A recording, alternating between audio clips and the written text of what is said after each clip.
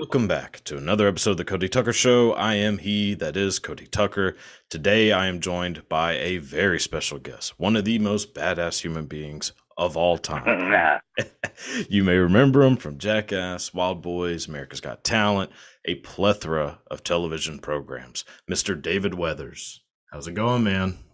Doing good, man. Doing good. How you been? I am great. It is hot as shit in Texas, so...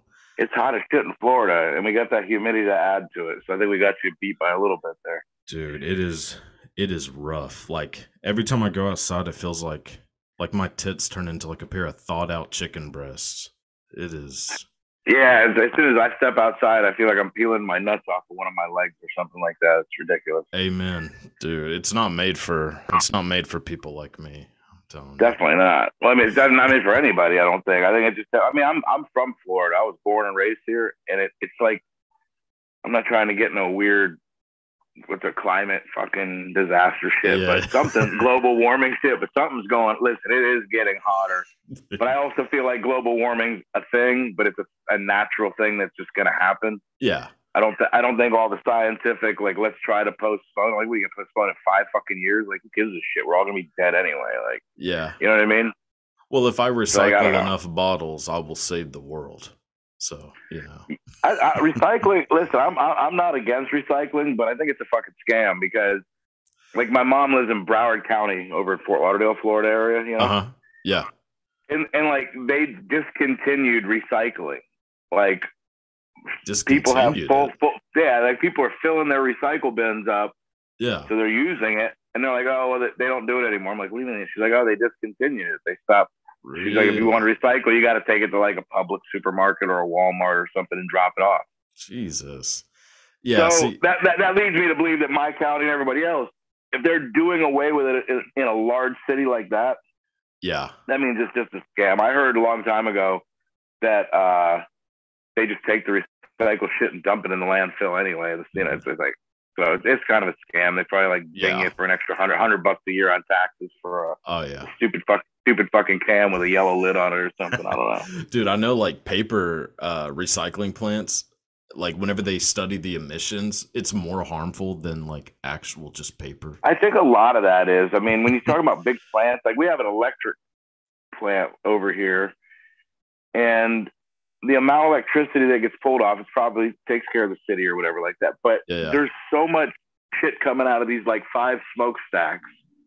And I'm looking at it just when I'm up going over the bridge or whatever, sitting in a traffic light, it's like dumping this black shit out. And I'm like, we're definitely breathing this stuff in. Like, it can't be good for you. You know what I mean? Dude, I grew up like, the city I grew up in is like, you know, it basically surrounds this giant plant. Like manufacturing chemical, they do like plastic manufacturing or whatever.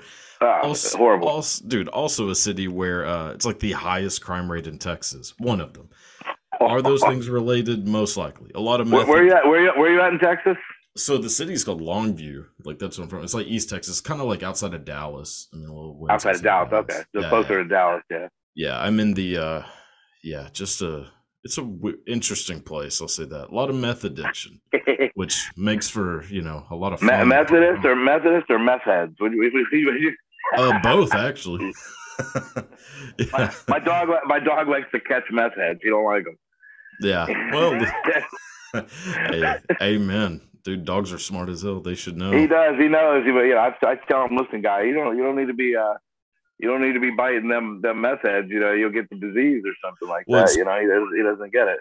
It's crazy that he can even like catch up to them. Meth addicts are like very spry people. He catches them by surprise. I think they start getting complacent. And he just catch one of them was just posted up on his mom, that's my ex, was posted up on his or her side of her house. Just, I don't know, randomly like, hey, let me take a break here. I guess I don't know. And she had him on a leash and was walking him. And he's a bulldog, pit bull. So he like yanks her around the corner, and she's like, "What the fuck's going on?" And next thing you know, he's got hold of the back of the leg of this meth head intruding the yard. You know what I mean? The guy called the cops, tried to have him thrown in dog jail and shit. And the cop was like, "Wait a minute, you're in trespassing in somebody's yard while the dog was on a leash and it bit you, and you want me to do something about the dog while you're." How about I just take you to jail? And the guy was like hobbled off bleeding somewhere. Like, oh my God. Yeah. And then another meth head was just come up to the car trying to panhandle off the interstate. I was getting off, and I had to like roll the window up because the dog was going to go fly out there after. I don't know. It was weird because he's the greatest dog with everybody, cats and everything. Like, he doesn't hurt nothing. Yeah. But man, he wanted to tear this guy up, and he had the familiar symptoms of a meth head. He's a little squeakish. So you can spot one from a mile away.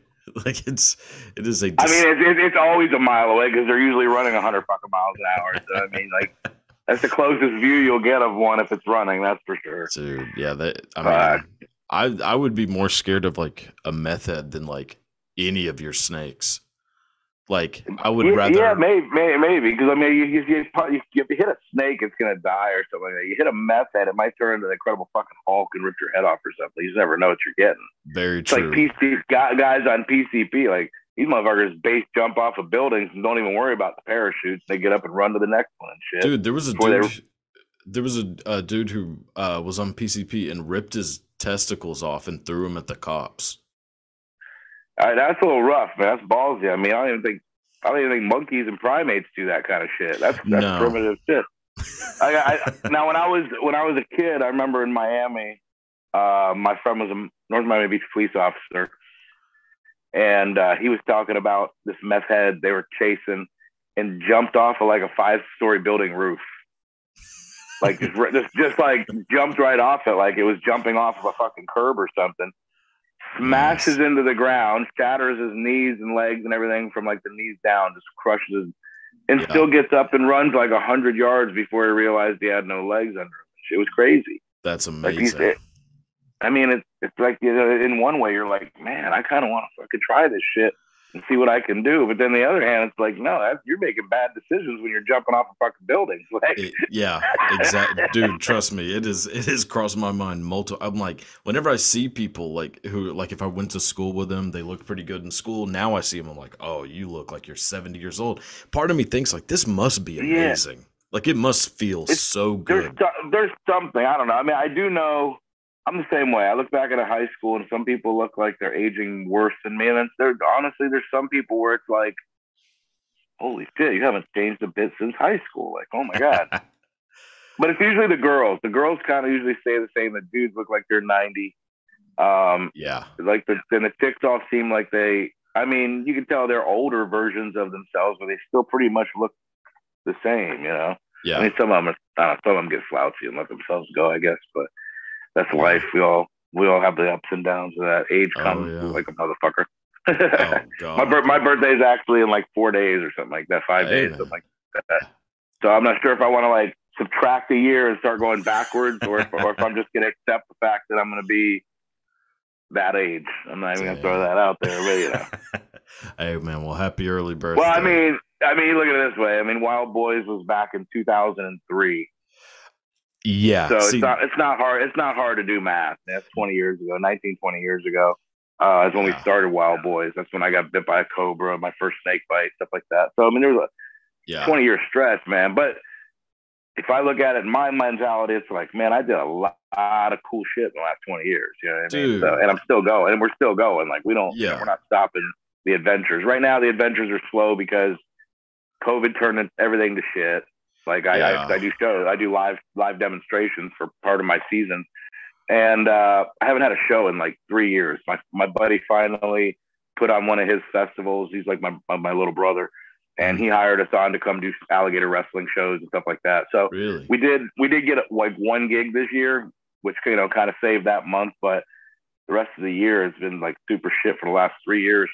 And when that started taking a dive, we were like committed to like rebuilding the facility, everything out here in my animal compound, you know, 10, 20 years old, different phases of things. So it's time for like an upgrade. And, you know, the new standards with Fish and Wildlife and everything like that, the regulations get, you know, ridiculous sometimes, but to stay in compliance, we're trying to build everything over and beyond, just where first off, the animals are happy.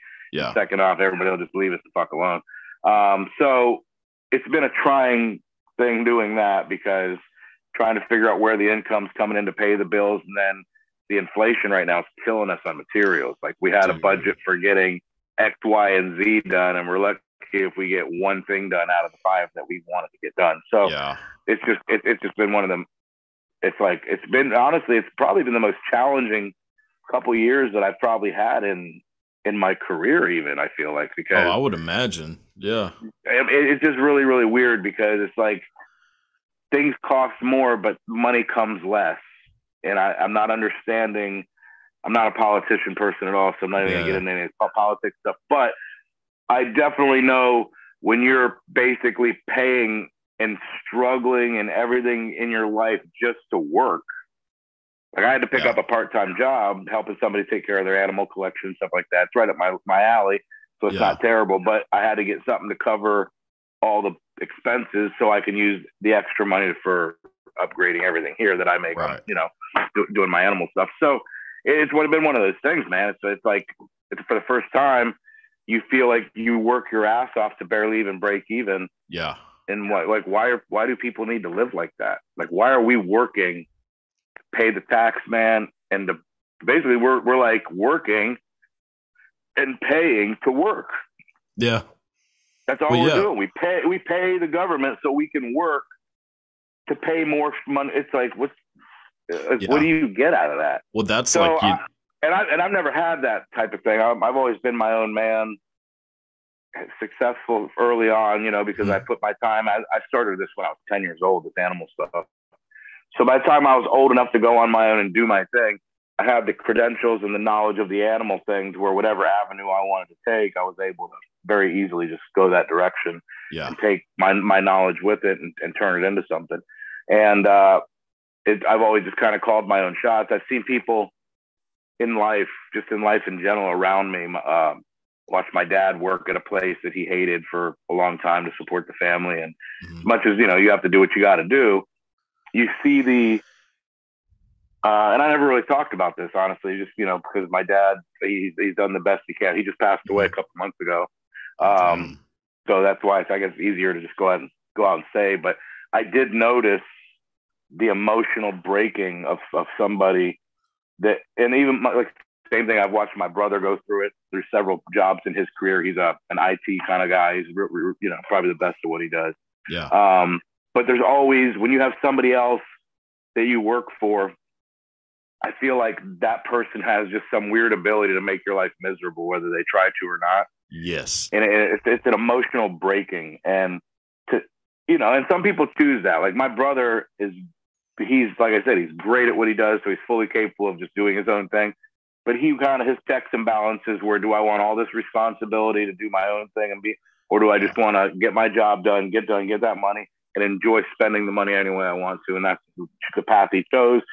He just had to find the right person to work for that didn't make him feel emotionally broken at the end of, because, you know, at the end of the day, when you're working for somebody else, you're putting your heart and soul into making them rich for your paycheck, and your paycheck pays the government and everybody. You really don't enjoy life with what you're making that next person. So right there it's a pride swallowing fucking holy shit just to even make that choice in life. And I commend people that can balance that out and do that. Some people, it just becomes an unfortunate thing. You know, you have a family too early or something like that, maybe, or where you get married early, it doesn't work out. Now you got all these expenses. I mean, there's several situations, you know what I mean? You know, people, like, it could happen to anybody in any situation, but whatever it might be, you just don't have a choice. And that struggle is real too. I don't have kids. I've never been married. I was married to the animal industry early. So like having big cats and bears and all these things and all the animals that we take care of on a daily, it's one of those things where you're married to that industry, and that actually becomes more expensive, I think, than an actual family, because you almost require your animals to make that money back that you're putting into them, but because the expenses are every day, but the income's not. Yeah.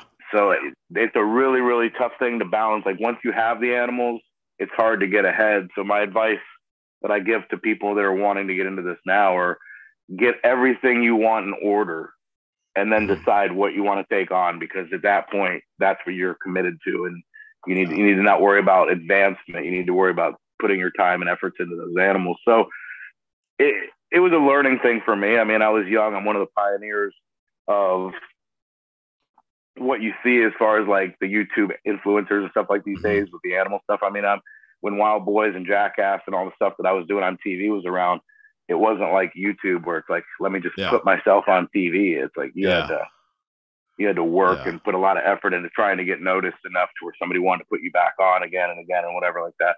And you know, there's all kinds. So it was just a weird transition we're in right now. Like, you know, it's like I feel like I have to almost get reborn in my brain to try to fit and, you know, keep my relevance in what I've already created.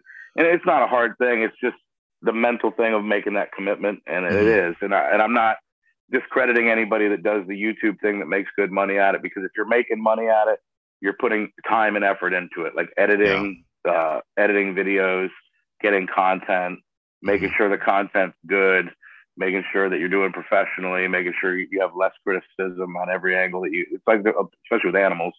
So there's a lot that goes into it. So I don't ever discredit anybody for that. I can appreciate the work that goes into it. I just feel like it's become the, to where it's like almost like the industry standard is like these guys out there that don't have the experience that myself and another 100 people like me that have put 30, 40 years into this game. I feel like we get dismissed a lot because knowledge over fame doesn't exist like it used to. There used to be a respect. Whereas, hey, that motherfucker's been doing this 50 years. Don't shit on him at all. Where now it's like, who cares? I'm more fan. Fuck you. I'll shit on this guy. Like, exactly. To get to the top. It's really, really weird. Like, we're in a very, I guess it would be like a generational transition is how I have to look at it. We're in a different time, and they say old dogs are hard to teach new tricks, and it's not really too far from the truth. At the end of the day, when you're raised, like, I feel like to comply with the way it is now, you have to almost drop a little bit of your moral standards and things on certain levels. And it's just, I don't know, man. My grandfather, he's been dead for a long time. And I still feel like he'll punch me in the back of the head if I fucking do something stupid, like, and treat somebody a certain way. Like, I don't know. I mean, it's one thing to, you know, to fight with people or whatever and have disagreements or whatever it might be, but everybody deserves a certain level of respect if they put that in there. And there just seems to be a lack of that these days. So, I mean, I can see that. I'm all about bring back ass whoopings. Like, people should be whooping their kids' ass instead of like fucking participation trophies. I think that's stupid as fuck. You know? Yeah. Getting awarded for trying, for showing up. No, how about you failed because you're not a winner today? Go be a winner and make them try harder. Yeah. Like I've only ever been an accomplished person in my life because I've never diverted from a goal. When I don't reach it, it's motivation to get to it. Yeah. If I knew that I could go like this, like even for instance, like the YouTube thing, if this existed back 15 years ago when we were pitching television shows to Discovery and Animal Planet and all these things like that, if that existed, I'd be retired millionaire right now. Oh, for sure. We our content creation between myself and a couple of the guys that I work with, we were murdering the scene, you know, but we didn't put it on YouTube because we didn't want to relinquish those rights to put it out publicly for free. Yeah. Because back then footage was worth so much a minute, so much a second, blah, blah, blah, blah. Oh, yeah. And we were about creating content and selling it as opposed to just giving it away and putting ourselves on TV. Right. And it was more of a deserved thing instead of just a popularity contest. And that's kind of what it turned into. Well, social media is social media ruined, I think not even social media, the internet has ruined several industries at the same time as it's elevated others. You know what I'm saying? Yes. Yeah. Like it's made it very easy to network and to make money and things like that. But then like in my business, for instance, like back when we used to import export reptiles, you could import, I don't know exact numbers anymore, but I'll just throw like a half-ass number. So like you could import a cobra for $50 and then turn around, bring it into the States. Once it gets here with shipping and all these different fees, you got about $70-$80 into this thing, and you turn around and you flip it for $250. Right. Okay, there you go. Some come in dead, some come in sick, so they don't make any money. You got to, figure that out. So it balances out. You still make a decent money. So then the internet comes around. Everybody starts posting their price lists, and they have these forums and all these little groups and all this little shit. And these people that were importing from Indonesia or Malaysia or wherever, Taiwan back in the day, places like that, they're on the internet too, because it's the worldwide fucking web. So they're looking at it going, oh, you're charging $250. Why are we only charging you $50? Yeah, the price just went up to $150. The problem is the American people are like, well, I don't give a fuck. I'm only paying $250 for it. Yeah. So the profit margins get slashed up, and that happened not just with reptiles. That happened, I'm sure, birds and a lot of other industries. Just any type of goods, the import-export goods. People start seeing the markups that get made because the cost of living in, well, now even in Florida is the worst in the United States, but the United States is a very high cost of living. For sure. Compared to like Mexico or to Thailand or Vietnam or I go to get Vietnamese food and I'm spending a $20 just to go in there for myself and eat. You go to Vietnam, you're spending like $2 on the same food. You know what I mean? Yeah. And they're happy to get that. Like they're not greedy. Like the difference is once something gets Americanized or Europeanized, I guess would be the influence that I see. It's a greedy thing because countries like South American countries and Central American countries, I've been all through there, and I've had friends of mine go to Asia, which is a dream of mine, is to go to like Thailand, Vietnam, and I want to go see king cobras out in the wild. And see, I want to interact with some cool shit. But those types of countries that are non-European influence, they're very, very simple and appreciating people. Like they're very, you know what I mean? Like waking up to life in the morning is the best feeling in the world, and everything after that's a blessing, and they acknowledge that. And well, there's also there's not like the overall need of just like milking everything for like as much as I can get. It's more just like, all right, what can I do to get by decently comfortably? If whatever that amount is, I don't need to go over that. But that's kind of how I live too. But at the end of the day, there's necessities. And that's why it's like money can't buy happiness. Well, at the end of the day, you need money to get to the things that make you happy. That's the problem. It's like, and over there in these other countries, they just don't, the value of things have never exceeded the appreciation of things, I feel like. And that's where, and that's almost like a Native American culture where it's like the law of the land. Like you believe you always like give more than you take kind of thing, Right. Take less, take less than you give kind of thing. It's just one of those, it's a mentality. Like if you're going to take something from the earth, give something back to it. Well, it's a conservation mentality. It is. And same thing with Africa and like all these countries that are still have Aboriginal mentality or people with that mentality. That's the purest form of freedom and like no stress. And there's just a lot of things. And it stems away from, and with or without being religious or anything, it just stems away from like the bad things that you would see in a religion, like greed and all these things that I hate to say it, but all politicians seem to add up to the shit nobody wants in their life. So it's one of those things where I believe that taking that example of the people that have nothing and are more happier than the people that have everything. Yes. There's something psychologically there that people are overlooking. Like this person has absolutely nothing, doesn't even know a fucking Roku TV even exists, and they are happy as hell in the morning, sweating their asses off, wearing a fucking loincloth. Yeah. Ain't nobody in America happy wearing a fucking loincloth, sweating with no TV. No. I can guarantee you that. No. You see what I'm saying? Yeah. So it's just really, like, it's really weird when you start really paying attention to detail of different cultural things and the emotional content and what they believe in and what they stand for. Mm-hmm. It's very easy to see that modern society is very broken. It's very broken in a lot of ways. It's fixed a lot of things to make it easier, but it's also made it easier to break more shit. You know what I mean? Yeah. It's just, I don't know. It's really weird. Well, it's definitely like softened, I think, just people's like mentalities, which is my God, everybody's a soft fucking pussy now. It's like you can't even tell a joke. You're a comedian. You can't even tell a fucking joke with at least 30% of the people wanting to complain about something you said. Dude. Well, I couldn't even say the phrase probably white guy without fucking people calling me a racist, and I'm fucking half white. Like, what the fuck? Like, you can say white guy, white, but yeah.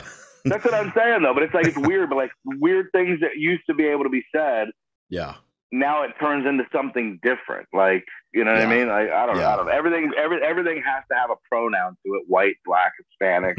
It's always a racist thing. And it's weird because like my grandfather, I could talk about him, I guess, because he's dead. He ain't going to kill me. But he was grown up in North Carolina in the times where, I mean, he wasn't racist. Like he had, like one of his best friends was Philippine, and you know he had different family type friends and different races. So he was never racist, but he grew up in the South where saying certain things, which I'm not going to drop on your channel. Thank you. Because I don't want to be that fucking guy. I mean, normally I wouldn't give a shit because I stand by my beliefs, and there's nothing. Yeah. I have respect for anybody and everybody that deserves it. It's how you treat me is how where that stands afterwards. You know what I mean? But it was weird because I remember growing up, I had a friend of mine. He was he wasn't white. I'll just leave it there. Mm-hmm. And I'm not going to get into all that again. But my grandfather would say things super offensive, and it would offend me because this kid's my best friend. Yeah. But he wasn't saying it to be mean. He was just saying it because that was the dialect that he grew up with. Like that's how they referred to things. But it made me angry enough seeing my friends like kind of feel some kind of way about it. And to me, growing up, me and my brother always used to think, you know, we thought it was just funny the way he was. And then when you get older, you start realizing that that's not the way things really need to be. And my mom, that's his daughter, she never understood that. So she taught us at a young age, like everybody, it doesn't matter what color or religion or what, you know, people treat you like a good person, then you respect that and don't let, you know, and stick up for people like that. Yeah. Like both my parents were always anti-bullying, like don't like stick up for people that can't defend themselves kind of thing. Yeah. So it was weird because in my lifetime I've been called a racist, and I've been called because of jokes and things that I make. Yeah. But these same jokes, like I've told with friends of all colors, and we all laugh. So it was never a serious thing. Yeah. Like we always kind of had, you know, we grew up with comedians that based 90% of their material off racism, but it wasn't for anything else but to make people laugh. And the people they were making fun of was half of their crowd. Like it wasn't, nobody got offended like they used to. And then all of a sudden we get this wave of new age millennial, whatever the fuck's going on. I don't even know, to be honest with you. What generation's fucking weird. But now everybody's offended by everything. And not only are they offended by it, they're trying to push the rest of the world to support that we're more racist now than ever. And I feel like we almost are. Like we're definitely not as racist. But we weren't as racist as it is now in our country and our world. As 20 years ago, it wasn't like that. It should have been worse, but it's not. It's worse now because you hear it all the time. You have to like step on eggshells just to say something that might not offend somebody. Like, I'm not that guy. Like, listen, I have my opinion. You have yours. I'm not, you know, I have no quarrels with anybody of religions and races or whatever. Like, I don't care what's going on in the world. Like, I feel bad for the Vietnamese people that we were even over there blowing shit up. Like, I look back on it now, like, we went over and invaded a bunch of jungle fucking running around people for no reason. Some type of greed. I mean, there's obviously an inside story, but I'm glad I wasn't alive back then, because I would have looked at that and said, so something ain't right here. And I probably would have hung out with the Vietnamese people and, been like a traitor or something. I don't know. Yeah. So, because it's like, it's like right and wrong is one thing, but to fight other people's wars that for their own personal gain, like I don't believe in that. Yeah. I support our military and everybody like to the utmost extent, because to go out there and volunteer to do a job that a lot of people don't want to do. But I don't feel like they're necessarily being treated properly either, because they're out there sacrificing their lives for things that aren't really helping what they think it's helping. It's helping somebody else's pocket or somebody else's politics or somebody else's this or that. And I feel like it's, I don't know, it's probably time for some type of rejuvenation of the way, not just our country, but the way the world works. We have to start looking at things a little bit more. Because at the end of the day, the greed of we want this land, we want that land, like the whole Ukraine, Russia, and the China, Taiwan, and America wanting a piece of everything because we fucking suck. And like just all these different things. It's like, where does it end? Yeah. After everything's destroyed, what do you fucking have? You have to spend all the money that could be helping. Like when we're helping people, like for instance, we have this thing going on in Florida. Everybody hears about this whole Burmese pythons running loose in the Everglades and all this shit. Yeah. All right. So like we were doing some math on this shit the other day. It makes no fucking sense. So for all these years that they've been in the Everglades, since the 50s and shit, by the way, 50s, 60s, they've been out there. And there's a big population of them now. I'm not going to dismiss the fact that we have a situation out there, but for a long time it was in the Everglades National Park. Well, the national park is separate from the state of Florida. It's a federal national park. Right. So the National Park Service was protecting these invasive pythons for all these years, and that's where they were breeding. So the only ones that we were ever allowed to catch or get rid of were the ones that came out of the park. Yeah. So now you got this breeding hub of fucking pythons in this area that's being protected, and all we're catching is the overflow on the outside of it. Yeah. And they're wondering why it's still a fucking problem. It's because every time you drive through the park, you see 10 of them, but you're not allowed to pick them up and catch them. Right. Well, if half of those are females, then they're producing probably 50 a year each. There's another 500 of them. Yeah. Right? So the math is really easy. The math is real easy. So for years they had this program called the Conditional Species Permit. Once they started realizing they need to kind of keep a better eye on people that have big snakes, because if they get tired of the fucking thing and they're just going to go throw it in the Everglades, it's going to be a problem. They've already figured that out. Yeah. So, and that's not how it started. A couple of them happened like that, but the main thing was during Hurricane Andrew back in 92 or 94 or whatever it was.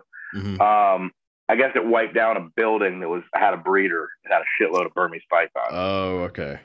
And that's where it started to become a problem, because now there's a lot of them out there in one area, not just a straggler here and there.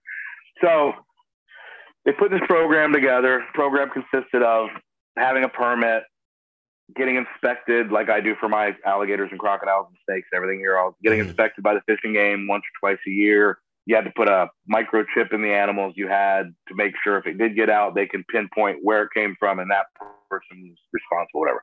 Yeah. So in the 10 years they had this program, nobody had an escape, nobody had a release, or nobody had any incidents of getting hurt or bit, or the public hurt or bit, or anything like that. Perfectly working program.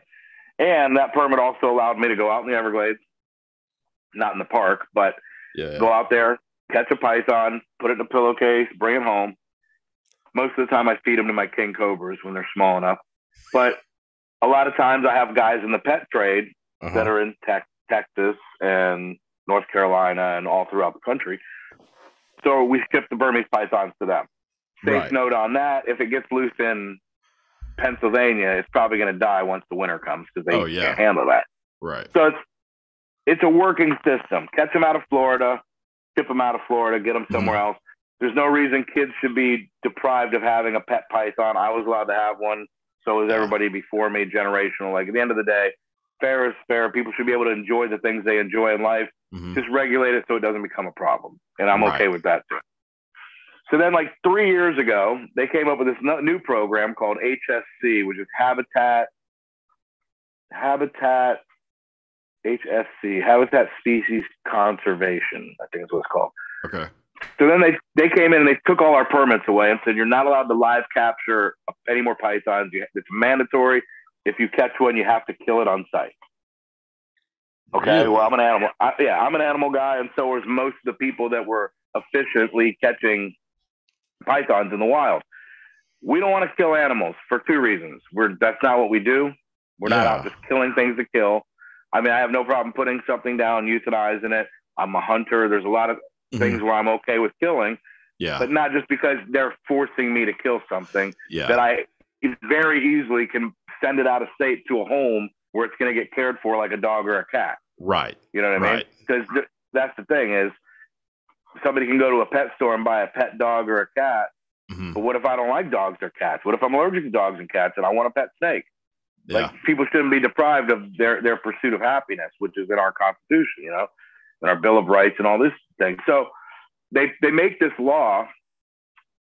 And now, so here's a quick thing. Before they took my license, the year that I still had a license, the last year I had it, I caught like 90 baby pythons in like 3 nights, right? Really?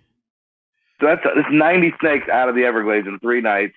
And I made probably $100 a piece. So that's like $9,000 I made, right?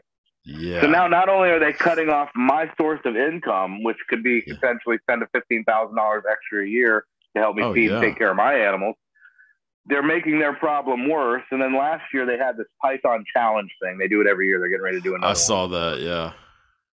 Super fucking stupid.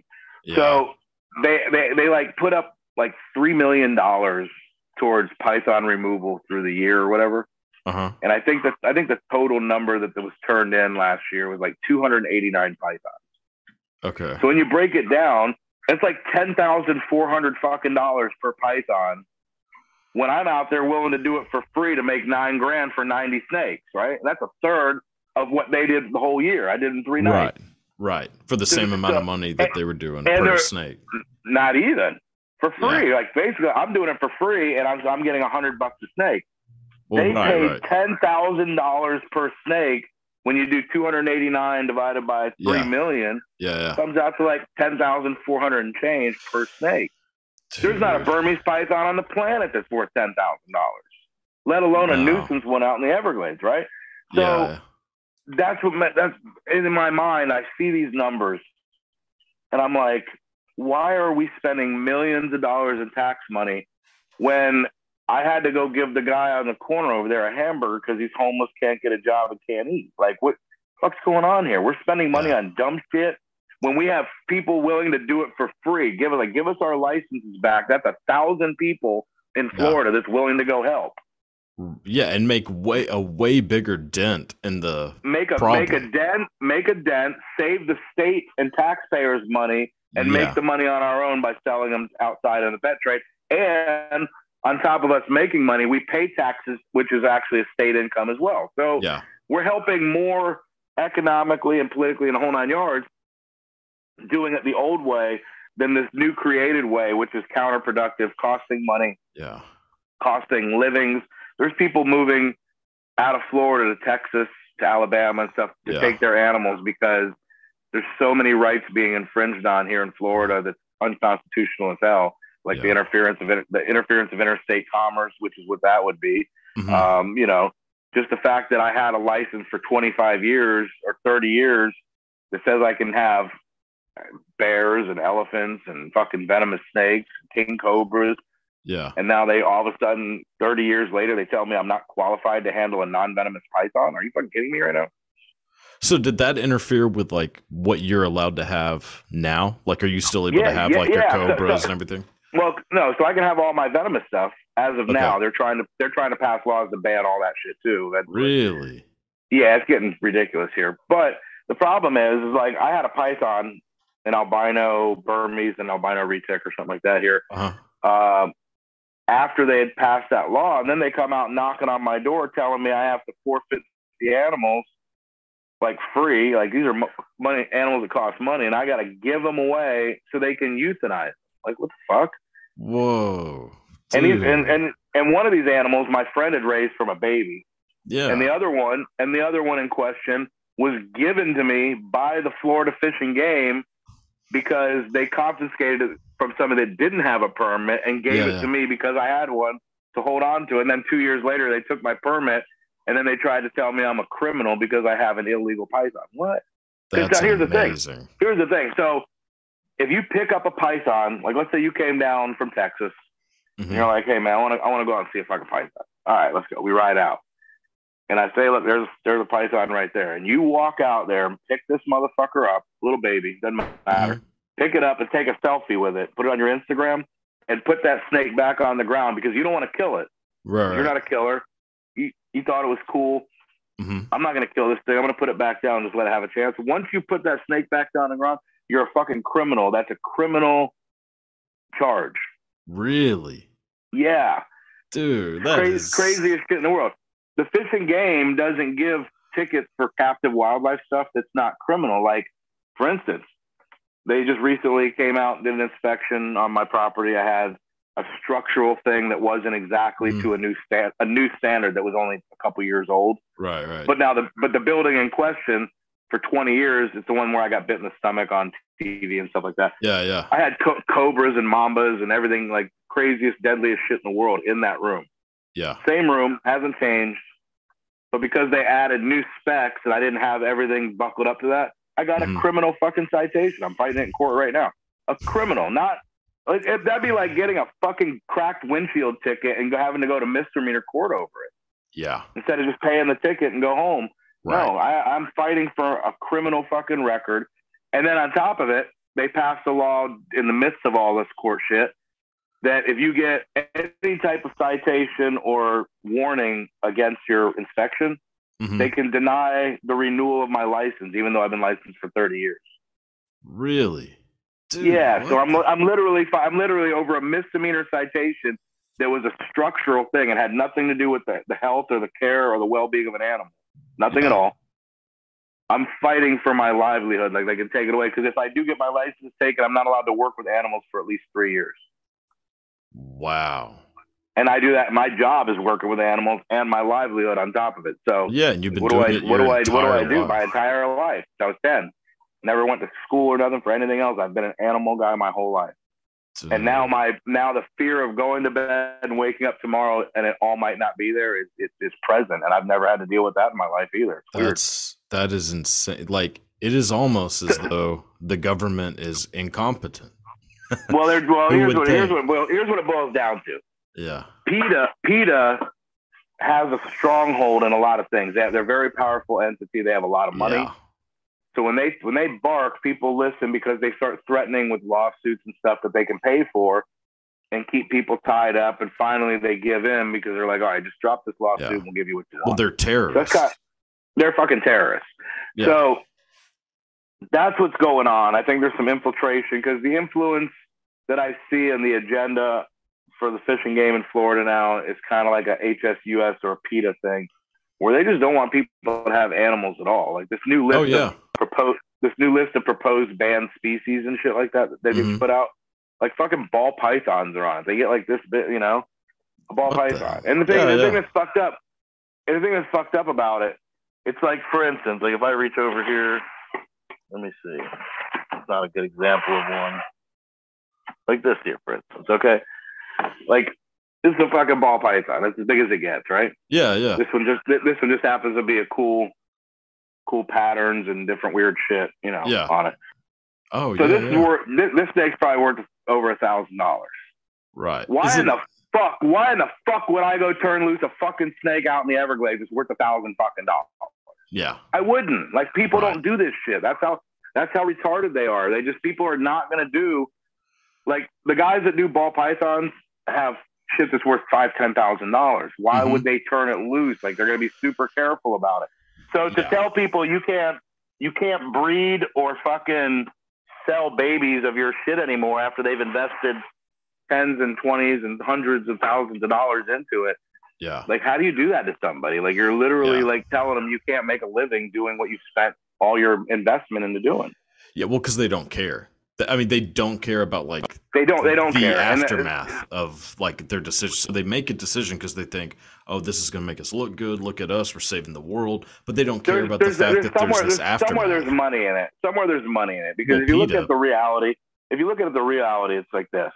Not even with PETA, but in general, like law enforcement, government, anything like that. Mm-hmm. The fishing game, like, here's a good one: save the Florida panther. Yeah, it's always been a big thing. Florida panther's always been known to be an endangered species. Yeah. Mm-hmm. Well, my theory's always been this: save the habitat, and the animals can save themselves on their own. We didn't interfere when they were doing it before we invaded them. Right. We don't need to do it now. We need to give them what they need to do it on their own. Yes. But it's like a land grab thing. Like when you're developing all this land in South Florida, mm-hmm. and the data statistics show that each cat needs so many square miles for territory purposes, and this, that, mm-hmm. and the other. When you get males overlapping territory, they kill cubs, they kill females, they do. The statistics are there. At the end of the day, Florida has as many Florida panthers as it can sustain with what's left of natural Florida. Right. So this whole program that's been ongoing for 20 years, Save the Florida Panther, they'll never have a solution for that because mm-hmm. the people that work on that, if they solve that problem, they lose their job. Yeah. I've never known a government entity to ever sacrifice their own job for the greater good. It doesn't work like that. No. And it's not going to start working like that. As a matter of fact, our world's more greedy now than it ever has been. So why would they start solving problems? I mean, it doesn't, That's, see, that's so like just asinine to me. Of just like the fact that. Yeah, man. I mean. Like, well, it's just that, animals have like, or people in general too, but animals specifically have a built-in desire to just live. So if you leave them alone, they're probably going to do it. They've been doing it way longer than we've been around. Look at it like this: like New York people come down, they move to Florida. Oh, there's a fucking alligator in the backyard. Well, asshole, you just moved to Florida on lakefront property, next to the Everglades. Like, what do you think? There's fucking minnows in there only? Like, what the fuck? Like, they have four legs and they like water. They go to it. Like, I don't know if I can tell you. And then what they do is they'll call the fishing game, send out a trapper, and they usually kill the alligator. So all these fucking idiots that want to invade and live in Florida because of whatever reason, it has nothing to do with living in Florida, or else they wouldn't be killing all the fucking alligators that come in their backyard. You know what I mean? It's dude, like I remember the first time I went to Florida, whenever I was a little kid, it took about an hour before we saw an alligator. And I was like, but we weren't like, oh, we got to like get rid of this thing. We were just like, oh, like this is Florida. There are alligators. It's pretty crazy. We saw one like in an hour. Like we didn't think we'd probably even see one, but like our reaction wasn't like, get rid of it. Here. Oh yeah, they're out here. I mean, well, that's the thing. It takes different. Here's the thing, man. It boils down to what we were just talking about a minute ago. It's that respect of nature and the land. Like these animals are here. If you're gonna move here, expect to move here and share the environment with the animals that were already here. Yeah. And show that respect. At the end of the day, I've been working with animals for a long time. I've never had, I'm not going to say never, I've had a couple unprovoked alligator attacks in the wild, but we were swimming in the water with them, things like that. So it's not unprovoked, meaning like we didn't do anything, but being in their territory certain times of the year, it triggers them to defend themselves. So that would be the reasoning for the unprovoked incidents that we've had. But at the end of the day, these animals just want to, like you said, they just want to exist and be themselves. They're not looking to hurt people. Like I just a couple days ago picked up a couple rattlesnakes that I got calls. The water's been up, raining a lot, so the water's up, and caught an eastern diamondback in somebody's yard next to their barbecue grill. And they said, they got my number from somebody, and when they heard that I would come out and remove them, as opposed to killing them or anything like that. He said, he didn't really want to kill it, and he thought that was a good option. So they called me, and you'd be surprised. Like people that just don't understand enough about it, they're the ones that first want to kill everything and then deal with it later or whatever. Most of the time, it's not even a venomous snake, like a rat snake or a black racer. Or something. I'm sure you've heard this. Like it's definitely like a Texas thing. I'm sure it's probably not just Texas, but like the old like phrase, like a good snake is a dead snake. I heard it a million I hear it all the times. time, a million times. I do shows, so I hear that all the time in shows. Yeah. And when I educate people on in my shows is this: snake is here as part of the food chain for a reason. So if you don't like snakes, that means you really must love rats and mice in your house. Because that's what you're going to get. If you don't have rat snakes, and like the king snakes will keep the rattlesnakes and stuff at bay. The rat snakes will eat the rats and mice. The rattlesnakes will eat the rats and mice. At the end of the day, just because you have dogs and children, the thing you need to be teaching your dogs and children is watch where you're running. Yeah, and don't screw with them. Like, especially out in Texas, there's so many fucking Western diamondbacks and shit out there. It's ridiculous. Yeah, a friend of mine lives in San Antonio.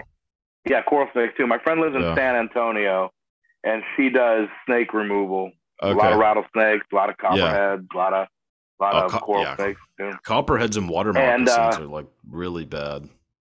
So she does that, and I don't know if she charges or she does it for free like I do, but she's the same thing as me. Like, she'll go drive hours sometimes to rescue an animal just so the people that own the house won't kill it, and then she'll remove anything in the area while she's there to keep their houses safe. So there are people out there willing to help as long as people respect those animals enough. I don't want it here, but I don't want it to die.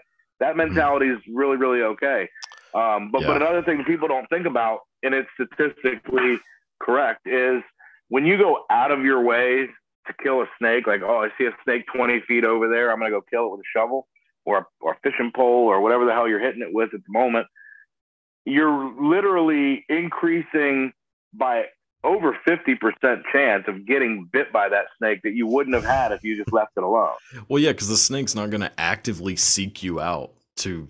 No. As a matter of fact, a rattlesnake especially. So a rattlesnake has the ability with their pits, because they're pit vipers, to detect how big you are, how much you weigh, and how much venom it has to inject in you to kill you.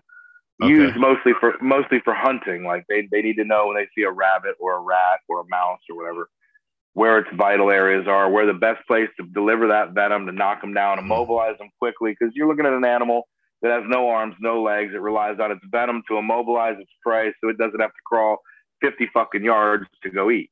Yeah. It wants to be able to crawl 20 feet, eat it, go back to its den, coil up, digest its food, and be left alone. That's kind of like the idea of a snake. Eat, sleep, sun itself, shed, shit, eat, sleep, rinse, wash, repeat. So it's one of those things where having understanding about the animals takes people's fear away from the animal. And that's what we try to do. Like, my main thing is to educate people enough to where we can step that fear aside and start looking at more of a progressive way to coexist with these animals instead of being so negative. Because I mean, honestly, the coolest experiences in my life were coming out in the backyard one time, and there was a Florida panther hanging out with one of my cougars out by the cage. Yeah. And it was, my cougar was in heat, and the Florida panther came up, and he came around for days. And several days I'd go outside, and he'd be just hanging out with her, playing with her and stuff. That's awesome. And going out in the woods and walking around, and all of a sudden a fucking bear comes walking out, like shit like that. I understand bears, so it's something that's not scary to me, but just to be able to exist on that level where you don't have to be afraid of it and be able to appreciate it and absorb that energy of that moment. Like, I'm a real big energy guy. Like, when I talk to somebody, if that energy's fucking sideways, it's like, nah, like, if my dog doesn't like somebody, it's like, yo, get the fuck out, go wait outside. That's a great like, sign. I'm just real. Yeah. A lot of it. My cat the same way. He loved everybody, but if he didn't like you, or if you were shady, he'd go fucking hide in a certain spot. So when I go over and lift up this fucking deer hide and see the cat laying there, all right, y'all got to get the fuck out of here. Like, somebody in the house, somebody was fucking up and they got to go.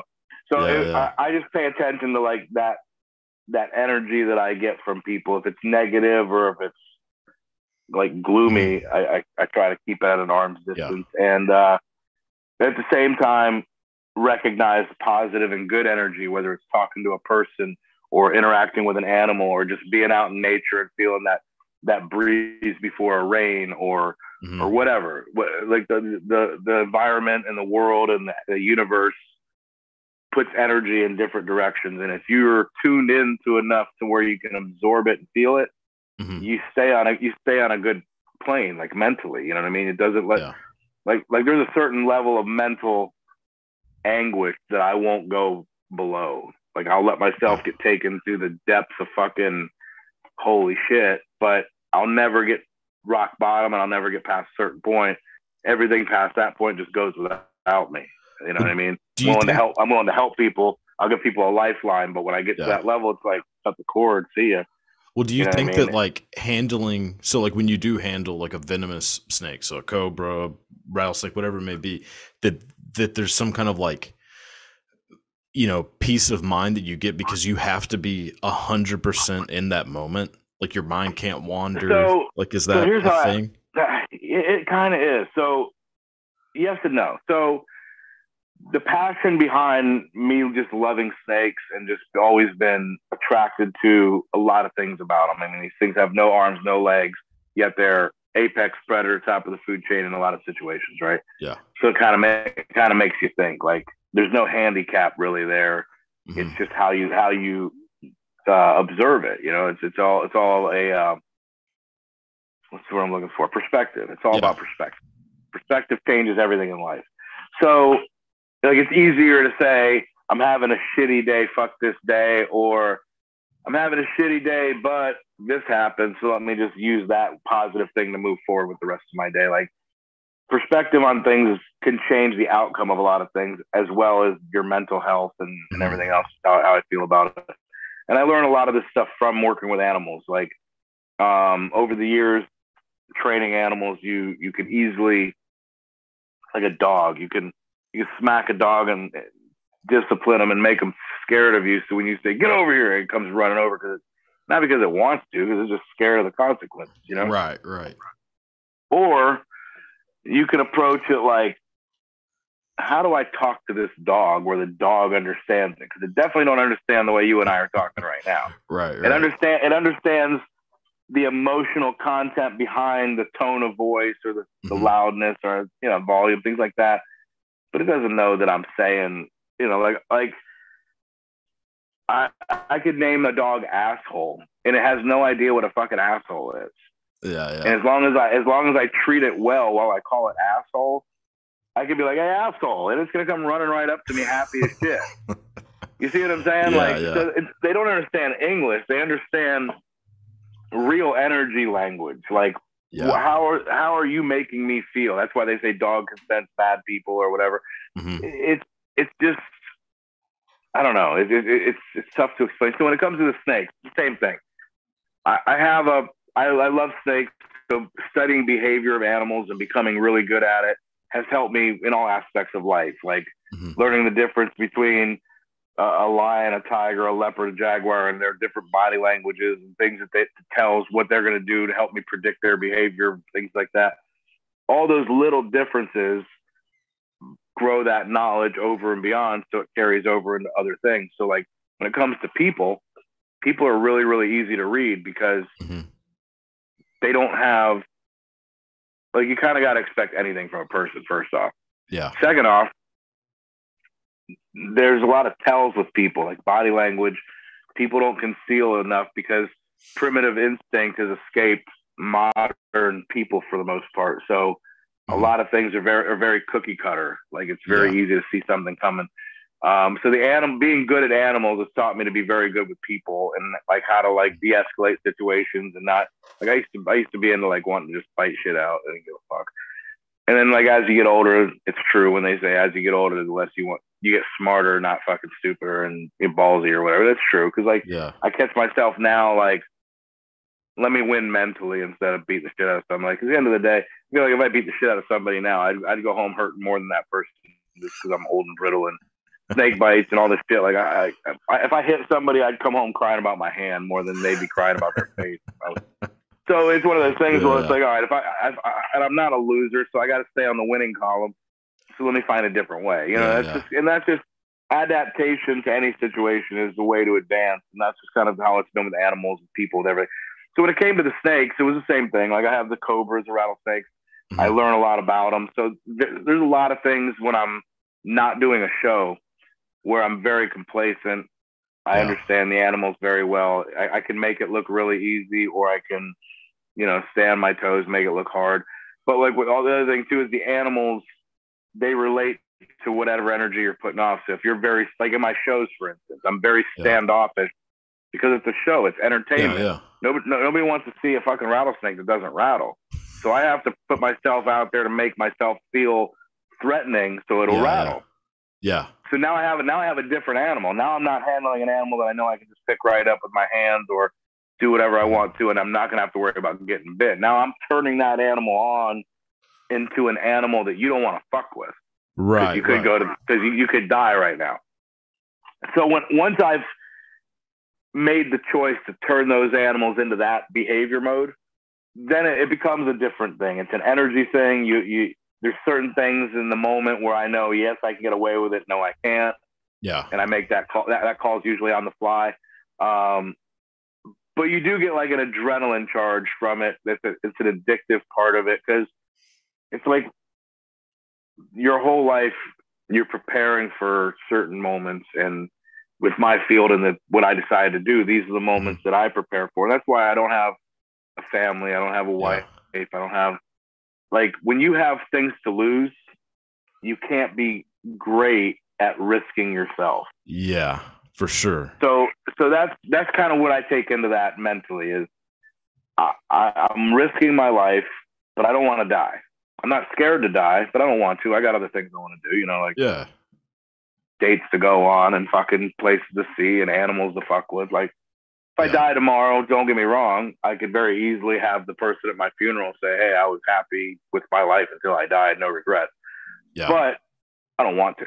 So when I go into that, I go into it with the attitude that, like, I have nothing to lose. Because I don't have a family. I'm like, I got my mom and my brother and stuff to be upset if I died. But they also know what I do, and they've accepted, like, I'm doing what I enjoy, and I'm making my own choices. So dying on your own call, it's not a bad thing. So I've accepted that. So that's out of the way. That doesn't bother me. So now you're on this edge of how far can you get to that edge without falling off it one way or other. It's like a razor blade, right? And you're on the middle of it. So if you have children and stuff and you start worrying about what if I die, now you're leaning this way. Or if you start, I eliminated all that. I eliminated all that draw. Yeah. And I ride a very, very fine line. And when I'm in that zone, with usually a big king cobra is a perfect example. Because when I get them in the mode to where they want to bite me, it's not as easy as just handling them anymore. Now it's hand-eye coordination. It's being in fucking energizing sync with that animal to know what's coming. And then I'm in a zone. So when that happens, I don't see a crowd. I don't hear people talking to me. I don't hear, it's just me and that fucking snake. And you'll see some of my photos. You go to my Instagram and see me on some of the videos. Like I'm dialed in. I'm so focused. It's like nothing, like an explosion couldn't break my fucking focus. No, you can tell. You can tell in the pictures, like, or in videos, or like of you handling, especially like cobras. Like, it is a laser focus. Like, it's very precision. Like, I'm like, it's crazy. And you know what? That's my biggest criticism with a lot of the people I see nowadays. You go on YouTube or Instagram and you see people fucking with crocodiles and alligators and snakes and big cats and things. And you see these animals that are dangerous, deadly in most cases. And the person will be like touching the animal like this over here, like, and then they're looking at the camera. And it's like, listen, I've been doing this 35 years.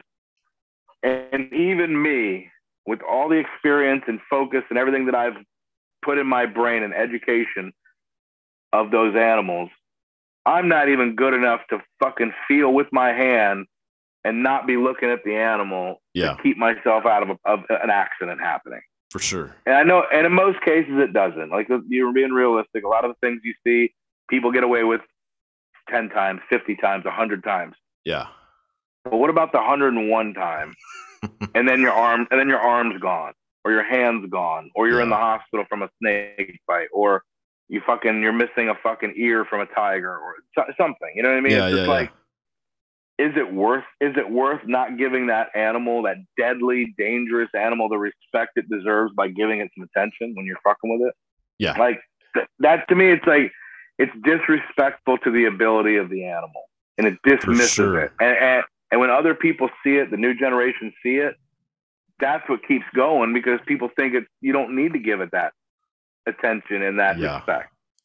And that peeves me more than anything out there. I'm kind of happy that more people are getting into the animal thing. I'm just not happy with the direction I see it going. Yeah. Because of the mentality of it's lack of knowledge, lack of experience, and lack of what, like, I've seen some rise and falls in the animal industry.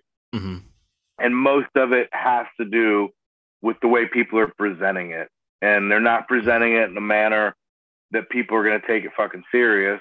They're dumbing it down and turning it into, like, when you see people like petting alligators and kissing them and acting like, okay, yeah, it can be done. Anything can be desensitized. Anything that if you put enough time into it, you can interact with it in ways that people don't think is possible. And that's fine. I'm not dismissing the knowledge and the time and effort that's put into that kind of stuff. But when you only display that and you don't display the devil's advocate side of that animal and the capabilities and how dangerous it can really be, you start making them look cute and cuddly and poor animal. We shouldn't fucking kill it. We shouldn't hunt it. We shouldn't do this. Now we got PETA knocking on the door again. Yeah. PETA doesn't give a fuck about shit that's demonized to the point where they're scared of it. Yeah. So in my mind, if we want to save our industry, we need to keep the demonizing some of this shit for what it's really worth, not what it could be, what it is naturally. It's naturally a dangerous animal. Yes, it can be conditioned to be this, but every alligator in the wild, you're not going to go up and pet it or you're going to lose your fucking hand. And that's the missing part of the presentation is the capability of what we're fucking with, not, Well, and it's also, to me, like, how much time and effort is put into, like, giving education at the same time. Because if you look at, like, how you're saying the rises and falls, a lot of it I think has to do with just the fact of, like, is there somebody out there who is showing these animals but is also, like, so obviously like passionate, educating so like Steve Irwin, and that's Jeff the thing. Goldblum, that's the thing that people don't that's the other thing people don't realize. Like, even Steve Irwin, rest in peace, like, I have no nothing bad to say about him, but one thing that people are not understanding is he put himself out there in the manner that he did, the Steve Irwin show or whatever the fuck they called it. Yeah. And I didn't grow up on that. Like, he wasn't he wasn't my animal hero. I respected him for what he was. He was an animal guy. He loved animals. He was passionate. He believed in conservation, things like that. Like, I utmost respect for him and what he did. But when I first saw Steve Irwin on TV, I had already been wrestling alligators for 6 years or 8 years, and I've already been handling snakes and cobras and big cats. I had my own big cats already. I've already been there, done most of what this guy's trying to do on TV, and I was doing a very poor job at some of it. Why? Not because he wasn't capable, but when you're doing a show and you're going to a tiger sanctuary one day for 2 days and that's it, you're not a tiger expert in 2 days. Okay. Yeah. So the lack of paying his dues to each aspect of the animal world, it shows. Like, when that guy fucked with a crocodile, you could tell he's put a lot of his life into handling alligators, crocodiles, things like he knew a lot about them. Yeah. Same thing with Australian wildlife in general. He knew a lot about Australian wildlife. He grew up there his whole life. He indulged him. His father had the zoo. Like, his whole life was about that. Yeah. But when you start coming to, like, America, or you go to Thailand where cobras are, and there's just different behaviors of things, you can see very clearly as an animal guy what he was comfortable with, what he wasn't. Okay. Right. So, but the way the show explained it was that he was an expert in everything. Yeah. It made people believe that and see that. So then all of a sudden, when the stingray thing happened, oh man, it was just a 1 in a million fucking fluke of nature. No, it wasn't. The stingray, by that statement alone, is just lack of knowledge of fucking stingrays. I'm no stingray expert by any means, but I do know enough to know that when you get a stingray, when you flip the fucker over, it's got all these little holes, like little pores on the bottom of them. And those are like almost like sensors, like a sonar sensor. So they know exactly where an animal's heartbeat is at all times. Really? That's their defense. Yeah, yeah. Okay. When they get attacked by a shark, if they can get to where something vital like that, that would immobilize the shark. I mean, stingray is very, very painful. Even if you get stung by one that big, it'll drop you on your knees. Very, very painful. Yeah. The heartbeat thing, the reason why I don't think I say it's not a fluke of nature is because like 4 days after Steve Irwin got killed, a guy here in Florida had one jump in his boat in the intercoastal, and he reached down and pick it up to throw it back overboard, and it popped him in the heart. Damn. So that's crazy. Yeah. At the end of the day, it was one of those things where him having to live up to that expectation of the show. Yeah. I think compromised maybe his judgment a little bit to be a little more overconfident, because I'm not saying Steve Irwin wasn't capable of swimming with stingrays. It's not a really hard thing, especially in an environment where that area probably was, people were doing it all the time. They were pretty conditioned. Yeah. What they don't understand is when you add elements, and I know this just from gaining content with my friend Mark Rackley. He's a cameraman from Wild Boys Jackass and also Shark Week fucking extraordinaire. Like he's another badass. Another badass. Matter of fact, anybody watching this, be sure to tune into Shark Week this week. He produced his own show. Him and another Shark Week veteran, they produced their own show about great white sharks off of Cape Cod, and they're fucking swim with them and all kind of wild shit. So tune in for Shark Week this year. Yeah. But anyway, so you got a guy there that's a stingray expert, which was never on camera as, hey, I'm going to do whatever this guy tells me so I can stay alive. Like that would have been the respectful thing to do, is give the guy credit that put his life into stingrays, teaching a new guy. Like for some reason, people that want to educate themselves attracts people. That's attractive to people. Like humble. I want to know more. I want to be the best at what I do. So I need this guy to teach, kind of thing, which has always been my idea for my own show. So if it ever gets stolen, we've heard it here first, right? But anyway, so I feel like that being pushed into that, because, Animal Planet had a format they wanted for his show and they wanted him to be that guy.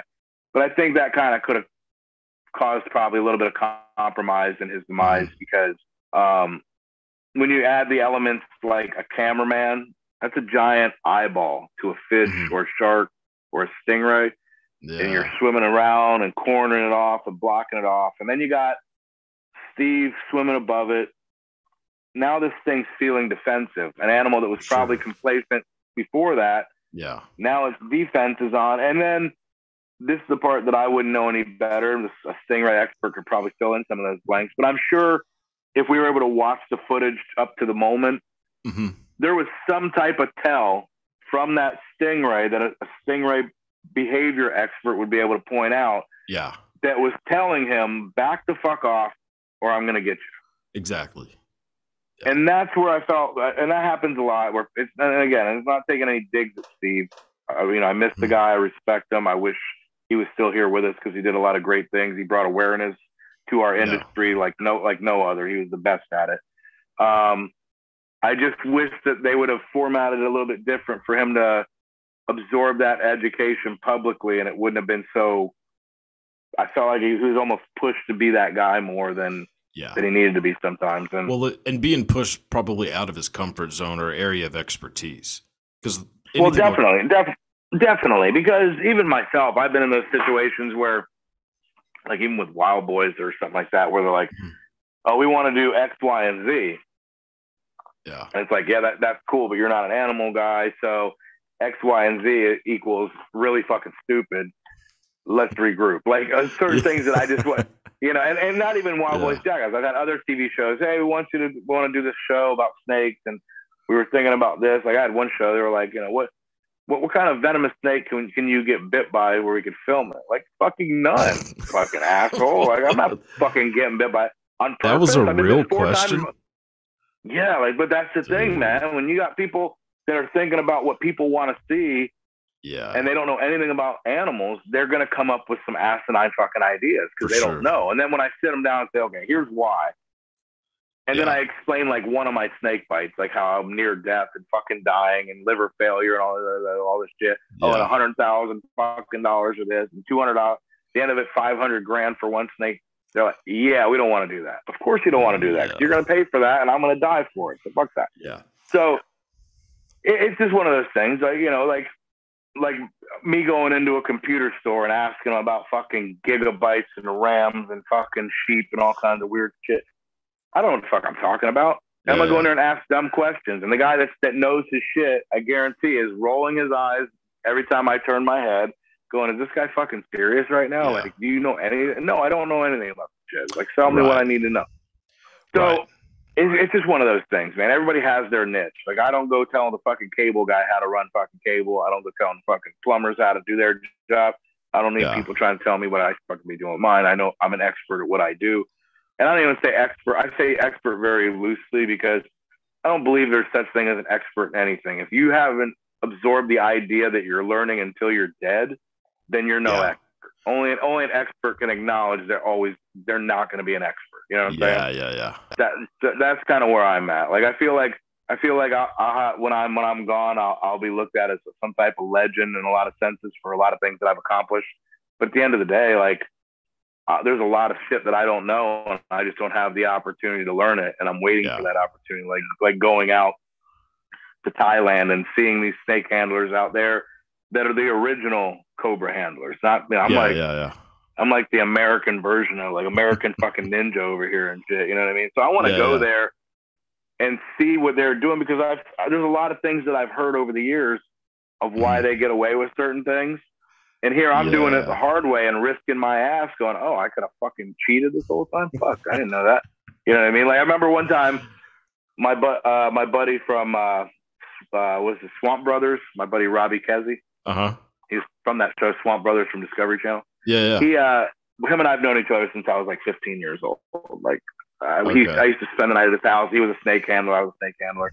He had cobras and shit. I'd come over there and fuck with all this shit whenever I was a kid.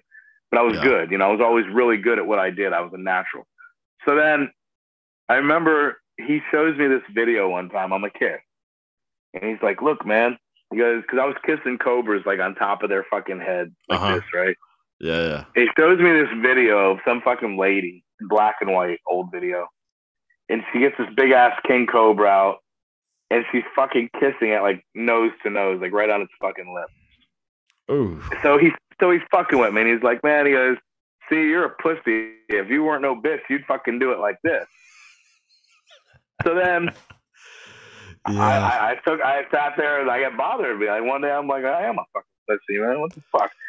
So, and meanwhile, there's 90% of the planet is not even trying to even do what I do to begin with. But I'm over here telling myself I suck and I'm a pussy. I got to step up my game.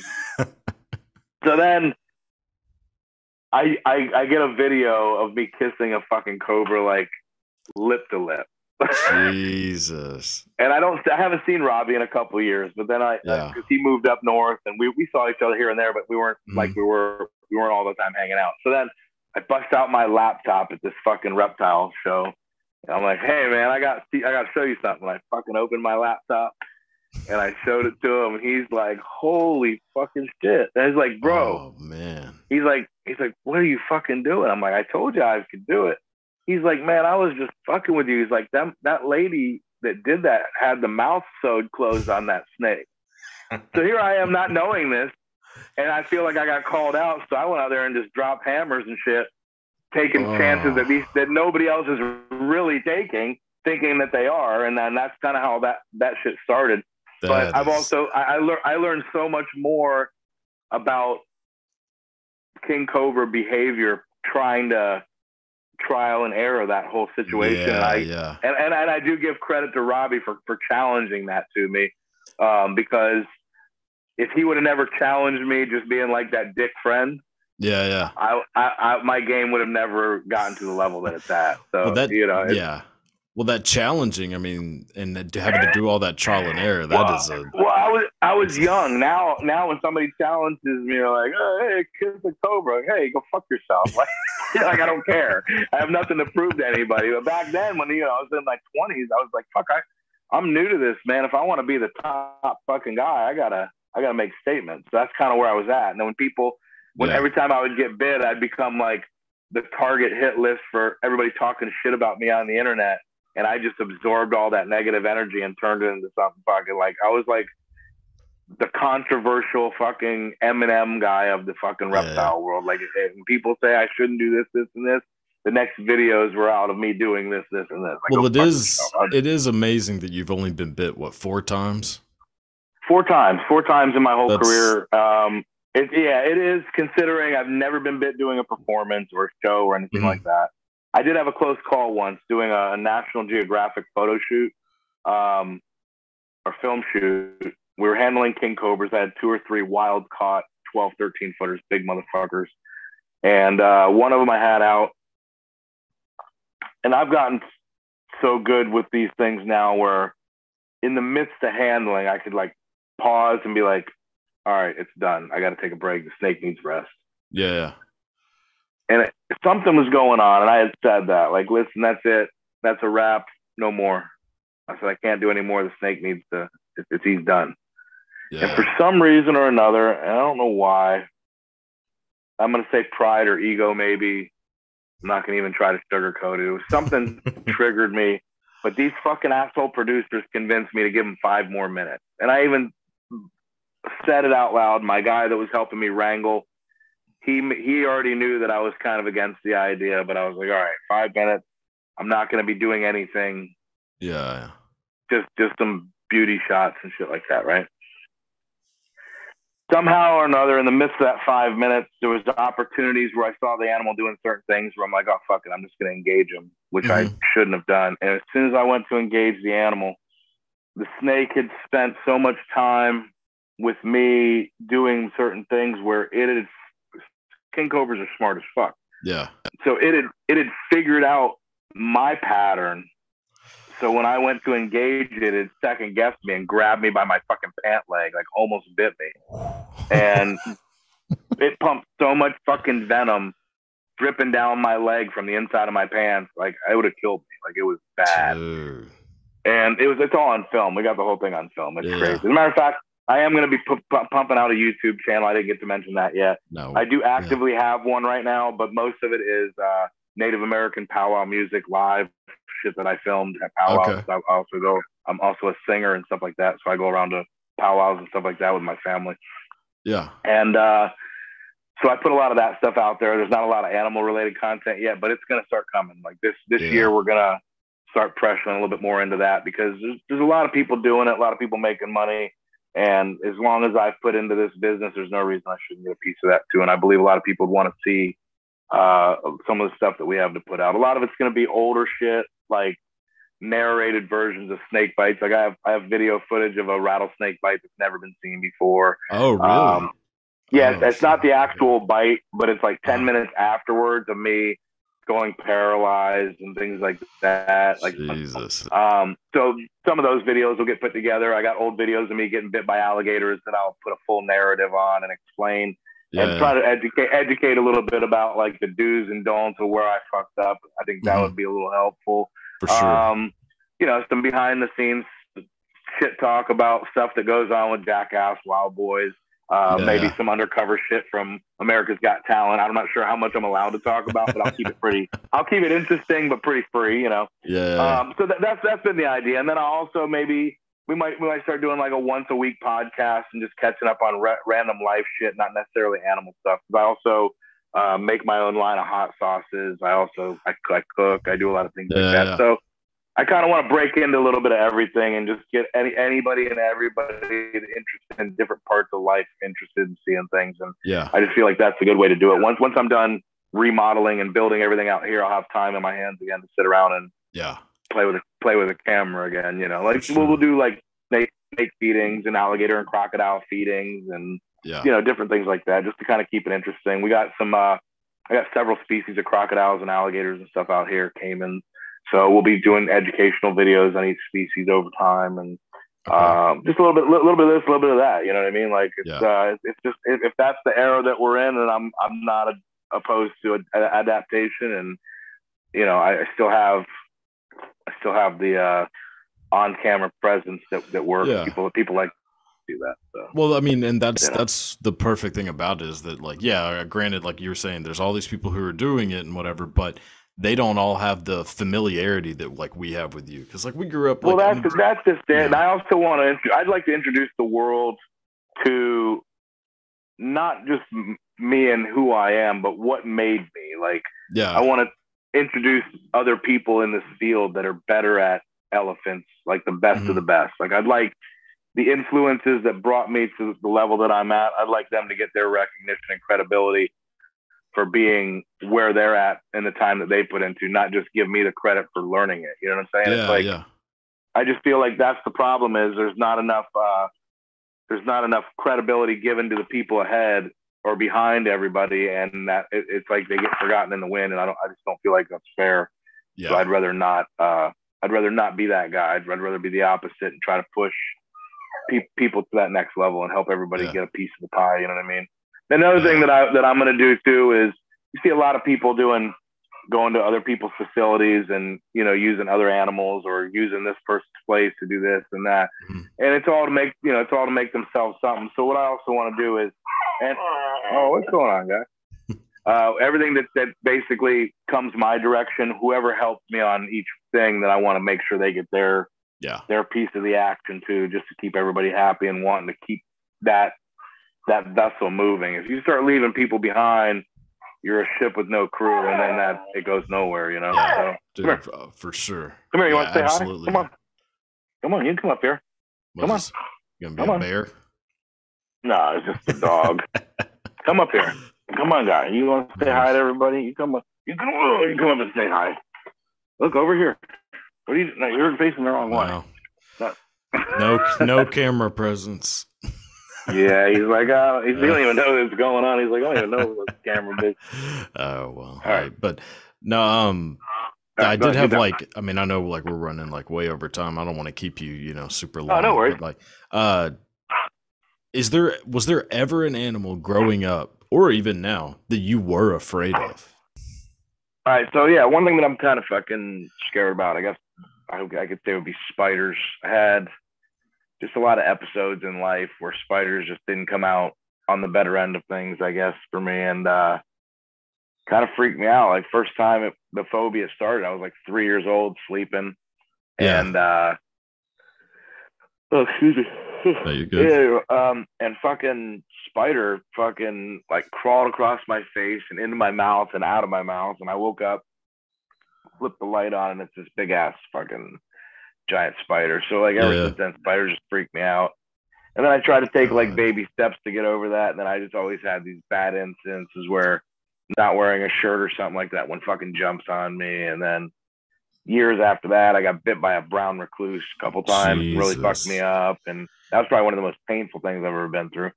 Really? That is just creepy shit like that. And fuckers have too many legs, and I don't know. It's not, like if it's like a black widow or something that you just know is deadly or something. For some reason that doesn't bother me. It's kind of like a fucking snake or something. But like, I don't know, spiders, like, dude, I'm telling you, like when you're riding through the woods or walking down a trail and the one's in your fucking face, like fuck. Because you don't know, because you just don't know if it's gonna fucking bite you. Is it gonna jump off of you? Like, yeah.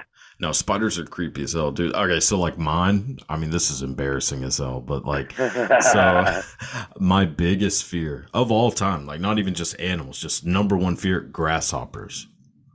Really? Terrified. Like what the fuck is with that? Don't know. You know how elephants are afraid of rats or mice? That's a myth, I think. But no, it's actually not a myth. Really? People think that is. So yeah, I'll elaborate on that real quick. Okay. So you got to look at an elephant like they're a herd animal, of course. So they're very social with each other out in the wild, and their lateral field of vision sees each other on that height. Yeah. So when it's like if you're looking straight and don't move your head, and you look down, and you try to look down like at your feet or something, or your dick or something, everything looks distorted, right? Right. Well, especially with an elephant, same thing. So when it's looking down like that, just because of the way their depth perception and field of vision is, things that are smaller and beneath them, they take as a threat, so they want to trample it. So it's not that they're scared of it. It's like they take that as something like. So one time I met a friend of mine. He was one of the head trainers for Ringling Brothers. Mm-hmm.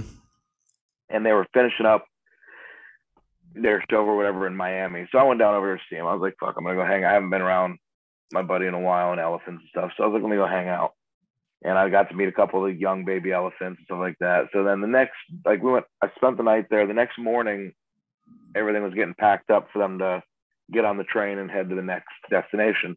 Right. And a forklift come over and picked up a pallet that had hay on it. And I was actually, he was giving me the leftover hay actually too. So I had a trailer. So he picks up this pallet and lays on the trailer, and where the pallet was, there was a mouse or a rat. And this bitch went to bouncing, and went right in the middle of the 5 fucking elephants. And they freaked the fuck. They were fucking high stepping and fucking moving around. Like, oh my not God. that they were scared of it, but whatever the fuck. It was the whole mouse and elephant situation live in my face. And they didn't want nothing to fucking do with that shit. They wanted to stomp its ass. So, see, that might be my grasshopper thing. It was explained to me more like that depth perception, field of vision. It makes it look more magnified and terrifying than they are, kind of thing. So yeah, see, I'm sure it's just like a childhood thing. I don't know. I'm just you know what? I'll tell you why grasshoppers. I'll say it could be something simple like this. When you pick up a grasshopper, excuse me, they do this weird fucking thing where they're trying to kick out of your hand or whatever, and they got these little fucking spiky things. God, so when they're fucking hitting you, you know if you're getting fucking envenomated or bit or fucking stabbed or like, and it's nothing. Like you look at it and you're like, oh, this thing's fucking hit. But psychologically, I mean, if you're a kid, especially when it started, that could be, holy fuck, that thing just ate me alive in your mind, you know? Yeah. So it could just be something like that scars you and you're just, you know. It has left me damaged. Like I one time, like whenever I was like a teenager, had to go to work, looked at my truck, and on the door handle, there was a big ass grasshopper about that big, just called into work. I was like, I'm sick, can't come in. Like, I was like, I want nothing to do with this. Dude, like I've told friends, like, cause like, I'm not afraid of snakes or like, I mean, really any other animals. So like whenever fucking grasshoppers. Dude, I was telling them, like, I was like, I would any day of the week rather be locked in a room with like 10 rattlesnakes than 10 grasshoppers. Hands down. Yeah, I'm like that with spiders. Like I just, you know, somebody, a friend of mine is like, oh man, yeah, why don't you come on in and hang out for a second like that? Check out my fucking new, whatever the fuck, my Goliath fucking bird eater this or that. Nah, listen, motherfucker, don't use that language with me. I ain't coming anywhere near that fucking building. I'll burn your fucking house down, dude. Like terrifying. It's just something about some of that weird shit. But I mean, everybody's got their thing. Yeah. I knew somebody that was terrified of fucking frogs. Like they see a frog and they just lose it. Like that's fair. A phobia, not like, oh, it jumped on me, I'll freak out. Like visually seeing one and fucking like hysterically crying and just panic attack. Weird shit. Well, yeah, I mean, you know, everybody has their thing. Like, I mean, public speaking is like the number one fear, and I do it all the time. And true, it doesn't bother me. And it doesn't bother me doing it either. Yeah, that's true. Yeah, but if a grasshopper goes on stage, I'm probably gonna piss myself. Like I think if I ever come see you on stage, I'm gonna bring a bag of fucking grasshoppers and just fucking throw the whole bag of them up there. Well, you know what? After hearing this, you are not gonna be the only one with that thought. I probably shouldn't have said any of this. Somebody out there catch a bag of fucking grasshoppers and toss them on stage with Cody. I mean, it'll get more laughs than any of my bullshit jokes. So. Holy fuck. I'll take what I can get, dude. That's amazing. But yeah, I mean, you just need to walk out on stage and be like, okay, I guess I'm here to make everybody laugh. You're welcome. And then just fucking walk away and see what they say, you know. That's it. That's what you gotta, you know, it is. We talked about that before, like making yourself the punchline. You can never get fucking broken and people always laugh. So amen. Yeah, man. That'll work. Well, dude, hey, man, I mean, we ran short on time, had a little like storm break, so that's why shit looks a little different right now. But man, I'll tell you, that fucking storm, I went out on my back porch and it was like you could see it all. You go on the front porch and the rain was coming like fucking sideways. Yeah. it was like some weird tornado shit going on. The electric went out probably about 8 more times. Yeah. It was just crazy electrical storm. Oh yeah. You know, their dog had to go piss, didn't want to go out in it. I'm like, look, dude, you got 2 choices: either hold that shit or you know, you gotta go out and get wet. You know, dude, it's a pretty rough storm. Yeah, man. But, well, dude, that's Florida, man. It's like that. We get our weather's like bipolar as fuck over here, man. I did, dude. I know. Every time I've been to Florida, it is like whatever the weather is. Like, if you don't like it, give it about 5 minutes. It'll change. Yeah. You'll be in your favorite. Dude, for a while there, we were getting like 80, 90-degree daytime, fucking retarded heat. And then at night, it was getting in like 50s. Everyone's like, what the fuck is going on? It was a weird, this year has been weird as fuck with weather. Yeah. Dude, really here weird. Too, it's just been so goddamn hot. Like, it is. Yeah. It's the heat, too. Yeah, like I was saying earlier, man, the heat's just been like a little extra this year. And I don't know what's going on with it. Yeah. We're getting close to usually tolerate it. Yeah. Maybe. I mean, some people think the fucking earth is flat, though. So I don't know. Well, you know, show me that they're wrong. Dude, I love that so much. You know what it is? It's like this. It's a common sense thing on my perspective is, so I've looked through telescopes and shit my whole life. Yeah. Grew up around planetariums and stuff like that. So you look through a telescope and you see Saturn or Mercury or Mars or Venus or any of the planets, right? Yeah. And they're all fucking round. The moon is round. We're looking at it. But not ours. But all of a sudden, out of all these series of round shit floating around a round sun, we're just randomly going to be fucking flat. Exactly. It's not like we're like the hermaphrodite of fucking the universe or something, like the odd one. Like I don't well, that actually, when you put it that way, it kind of makes sense, to be honest. With how weird this shit is, maybe it is. It just doesn't make sense because so if you went in one direction, I mean, I get the way they try to say curvature for flights, but if you got in one direction and went straight from California, and then you'd hit Europe, China, whatever like that, right? Over on that side of Asia. If you kept going, would you fall the fuck off? Yes. Like somebody needs to get in something and parallel, stay at the same altitude and just cruise and prove that you'll end up in the same spot after so much time. Look, man, I have believed some very stupid things in my life. That ain't one of them. The Earth being one of them either for me. Look, I think Bigfoot come fucking rape me before the Earth's flat. To be honest with you. Oh yeah, like I'll end one thing. Like I'll tell you this. This is another embarrassing thing. Until I was a little older than I want to admit, I believed that if you were taking a piss and you sneezed and farted at the same time while you were taking a piss, that you would die.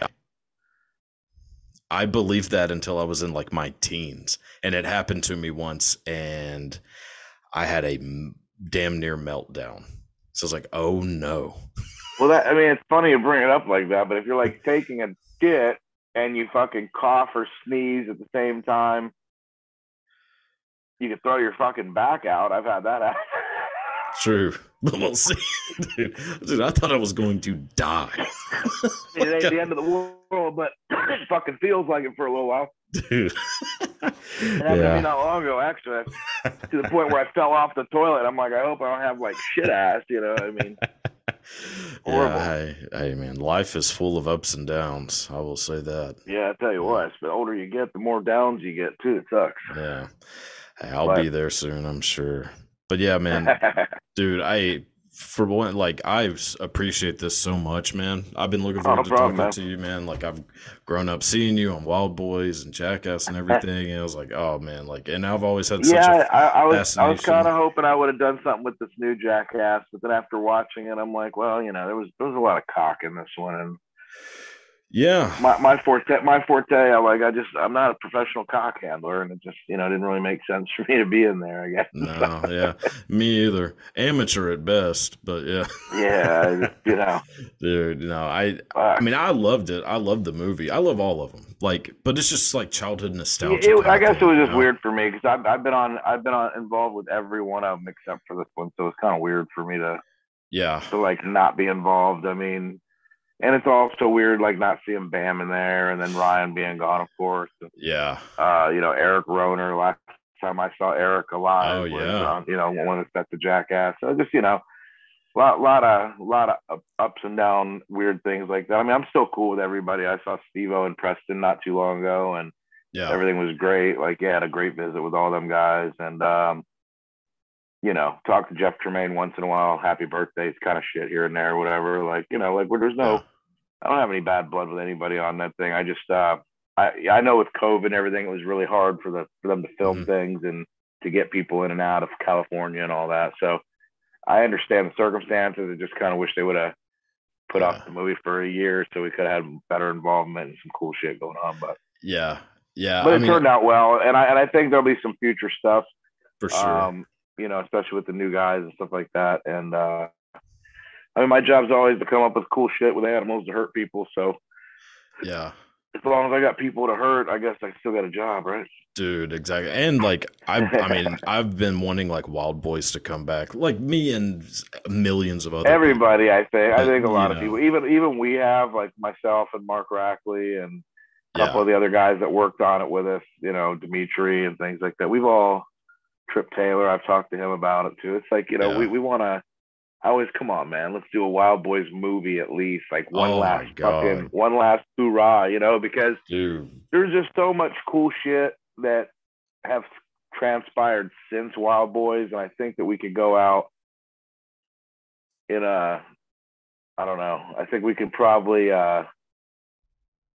we could definitely do it movie style. There's a Yeah, way, and I have some. I mean, to be honest with you, I do have some stunts up my sleeve written down for a while yeah, for a Wild Boys themed type thing. I mean, I would have used them for a Jackass movie too, but they're essentially written for that Wild Boys flavor, and yeah, I'd love to transfer that to some type of media on film or something like that, whether it be a yeah, show or a movie or something like that. Just because to translate those ideas in that form, well, first I think it'd just be fun to produce. They're just yeah, some of them are super gnarly and some of them are just holy shit good. You know what I mean? yeah, yeah, And I think they would fit more in the Wild Boys type click thing. And yeah. so I'm looking forward to what the future might hold for that. Maybe we include some of the new Jackass guys into that and let them get a feel for what Wild Boys is about out in the wilderness shit. And Dude, it was such a great there's show.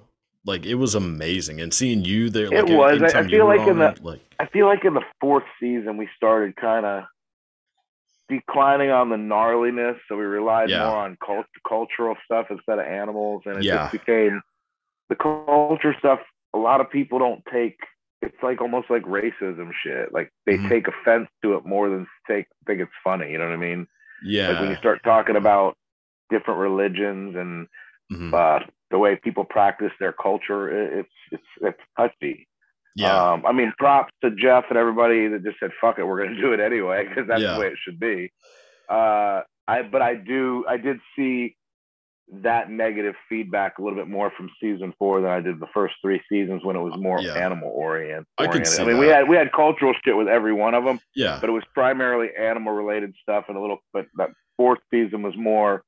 mhm, It's kind of the opposite, like too much culture and yeah, criticism, or I'm going to say criticism, but maybe offensive material towards some of that.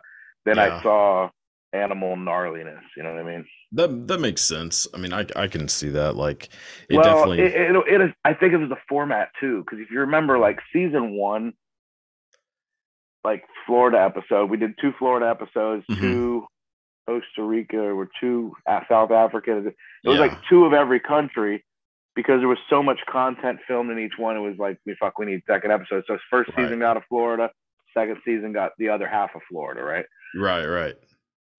But there was so much shit in each 30-minute episode, like 22 minutes of footage, Mhm, and we put 10 skits in it where we could have lengthened the narrative, put less skits, and had more episodes and gone a fourth and fifth season. I feel like, because there was just so much gnarly shit that got filmed. The outtakes, some of the stuff even made it on some of the Jackass movies and outtakes because they were too gnarly for Wild Boys. So with that much content, we definitely could have twisted the narrative a little longer, I think. I mean, but I'm not the editor, I'm not the producer, director. Like they had their own method to their madness, and I'm not knocking it because it was obviously super successful. But from me sitting there with Seth in the editing room and just seeing some of the longer cut versions and what they were shortened down to for TV, I think those longer cut versions would have been just as entertaining and also had more longevity. But see, there's also the parts, the details that I don't know because I'm not involved on the executive part of it. Maybe MTV wasn't going to buy more than 4 seasons, so put everything you can in there. You know what I mean? There's what it could be. There's a lot of details I just don't know. Well, there's all kinds of speculating. I'm speculating as a spectator, not as somebody with any type of inside information on that. So, was there ever like a stunt or a skit where you were just like, this might be too much? Like, maybe you were underestimating. There's been a couple things where I've had to tweak them. Like pull Jeff Tremaine aside. Jeff, come here. I know this is gnarly, but somebody's gonna get fucking killed. We got to do this a different way. Like, you know what I mean? Like, some shit's just I can't remember really off the top of my head which ones that we tweaked down, but I do remember several times doing things, and I remember also doing things other times. And after it was done, me and Mark or somebody would be like, "Yeah, we probably shouldn't have fucking done that." Like, we get away with it. Like, you know, don't get me wrong. Like, got away with a lot of gnarly shit. But there's been, I mean, no exaggeration, at least 10 different times Mark and I looked at each other and was like, that was a bad fucking idea. So I have gone out of my comfort zone. Like, Jeff Tremaine has a way of getting what he wants and getting you to give him what he wants, even if it's against your better judgment. Like, but I can't hate him for that, because I use those same things when it comes to like for instance, Steve-O with the alligator snapping turtle. We've been trying to get his ass bit by the alligator snapping turtle forever. So when it came to Jackass 3, we had that little alligator snapper, and I was like, Jeff, man, we need to do this. And he was like, you know what? How about this? You convince Steve-O to do it, and we'll fucking shoot it. Okay. So that was my mission, and I got it done. You know, Steve-O and I have been through it. We've been through a lot. We went on tour together. He brought me on his tour, actually. He was like, back when he was not sober. I guess I'll just put it that way. He was quite a handful, and Preston and Dave England and these other guys that were working with him were like, fuck this guy, and they left him like during the tour because he was just so fucking wasted and obnoxious. And they were like, man, we need either a Wild Boys or a Jackass cast member to make this shit through the rest of the season or whatever. So they give me a call, and then because Steve-O and I had just filmed some stuff for his Out on Bail video a couple months before that, and then we did, of course, Wild Boys and stuff together. So he already knew what I was about, and we did the King Cobra Kiss of Death on season 1 Wild Boys for Florida episode. And he was like, hey man, can you come and be part of the show or whatever, and gave me the dates and the cities and stuff, and he's like, and can you bring a fucking King Cobra?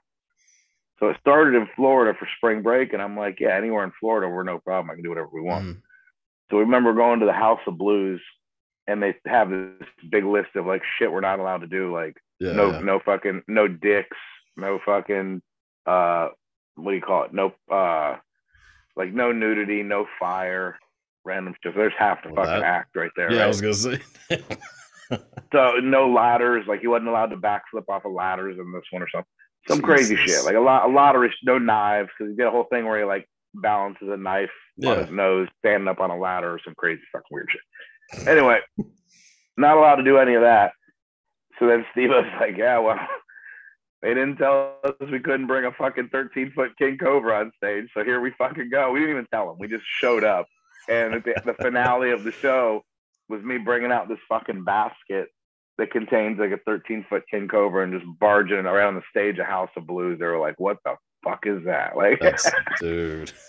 And we did it everywhere. Like everywhere we went, we just didn't tell them that we're doing a fucking Kiss of Death at every show. We had scorpions because we did the scorpion thing where I got them stung in the face with scorpions. Yeah. And kind of like the scorpion Botox they did for the last one. But we've already been doing that. We've been doing that since 2003. That's old news. Yeah. So we did that. And then the finale was always me and the fucking King Cobra. So it was like, it was a good thing. It was, we had fun. And then there did get a point like in Canada where I started meeting that side of Steve-O where it was like, I just got to get the fuck away from this dude. He's fucking going crazy. Yeah. And it wasn't that was just him being on drugs and stuff like that. Like him being sober, it's people are always like, "Oh man, he's fucking boring," or he's like in the beginning when he first became sober, "Oh, he's not as gnarly." But you know what? They say that as a perspective of a fucking spectator.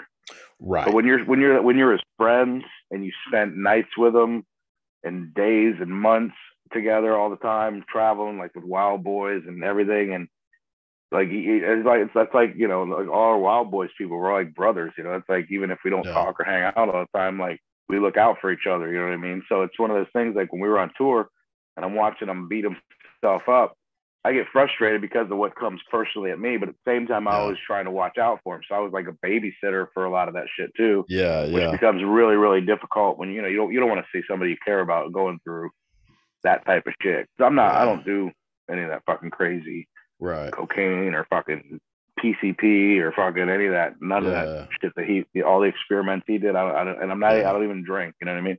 Once in a while, but nothing. On tour, I did. When the shows were over, I was drinking a little bit back then. But nowadays, I just, I don't fuck with nothing. And when I saw him recently, and I've seen him for years clean, of course, but this is the most recent.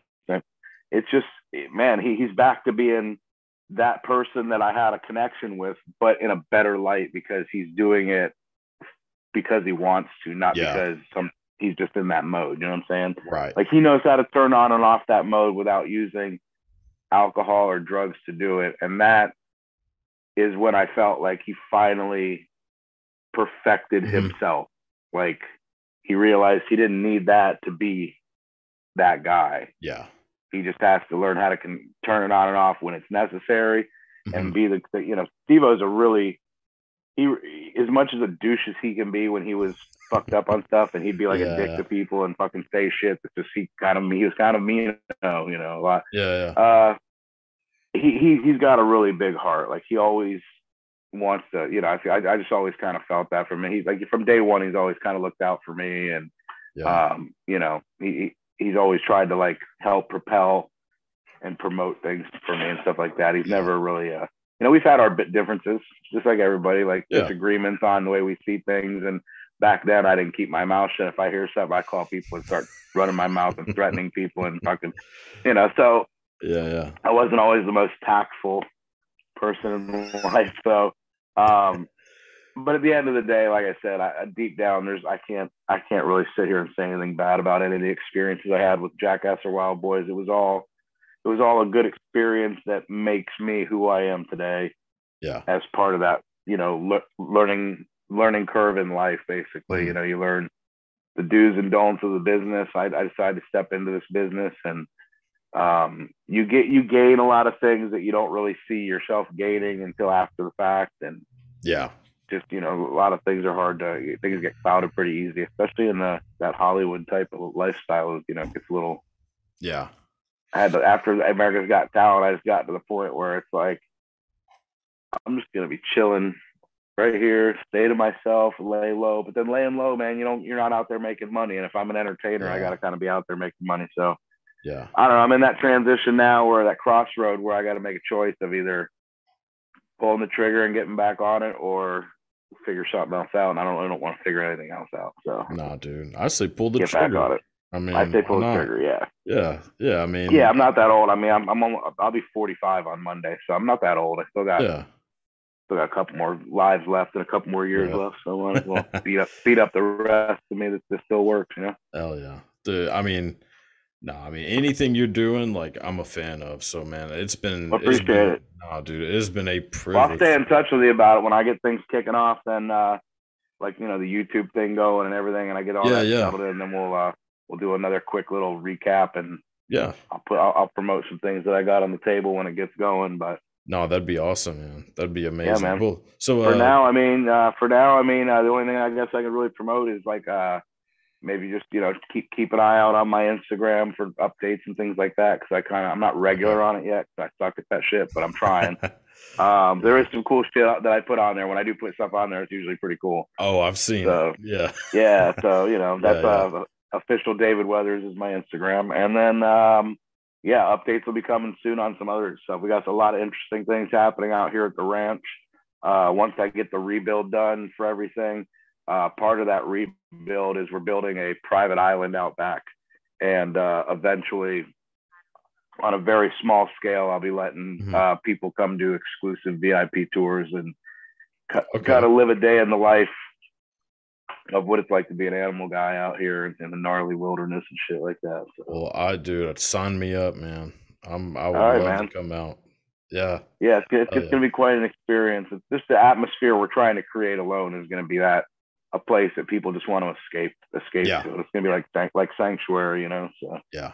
That's awesome, man. uh, Dude, creating it well, for myself, and if somebody can earn that privilege in the world, then I'll be glad to share a little bit for people that are worthy. I guess, right? hell yeah, dude. That's awesome, man. Well, hey, again, I appreciate it so much. Hey, no problem, man. I appreciate you having me on. And like I said, we'll do an update as soon as I got some more stuff cooking and figuring out what's So, happening. dude, sounds good to me, man. Just keep me up to date and yeah, man, good luck with everything. Appreciate it, man.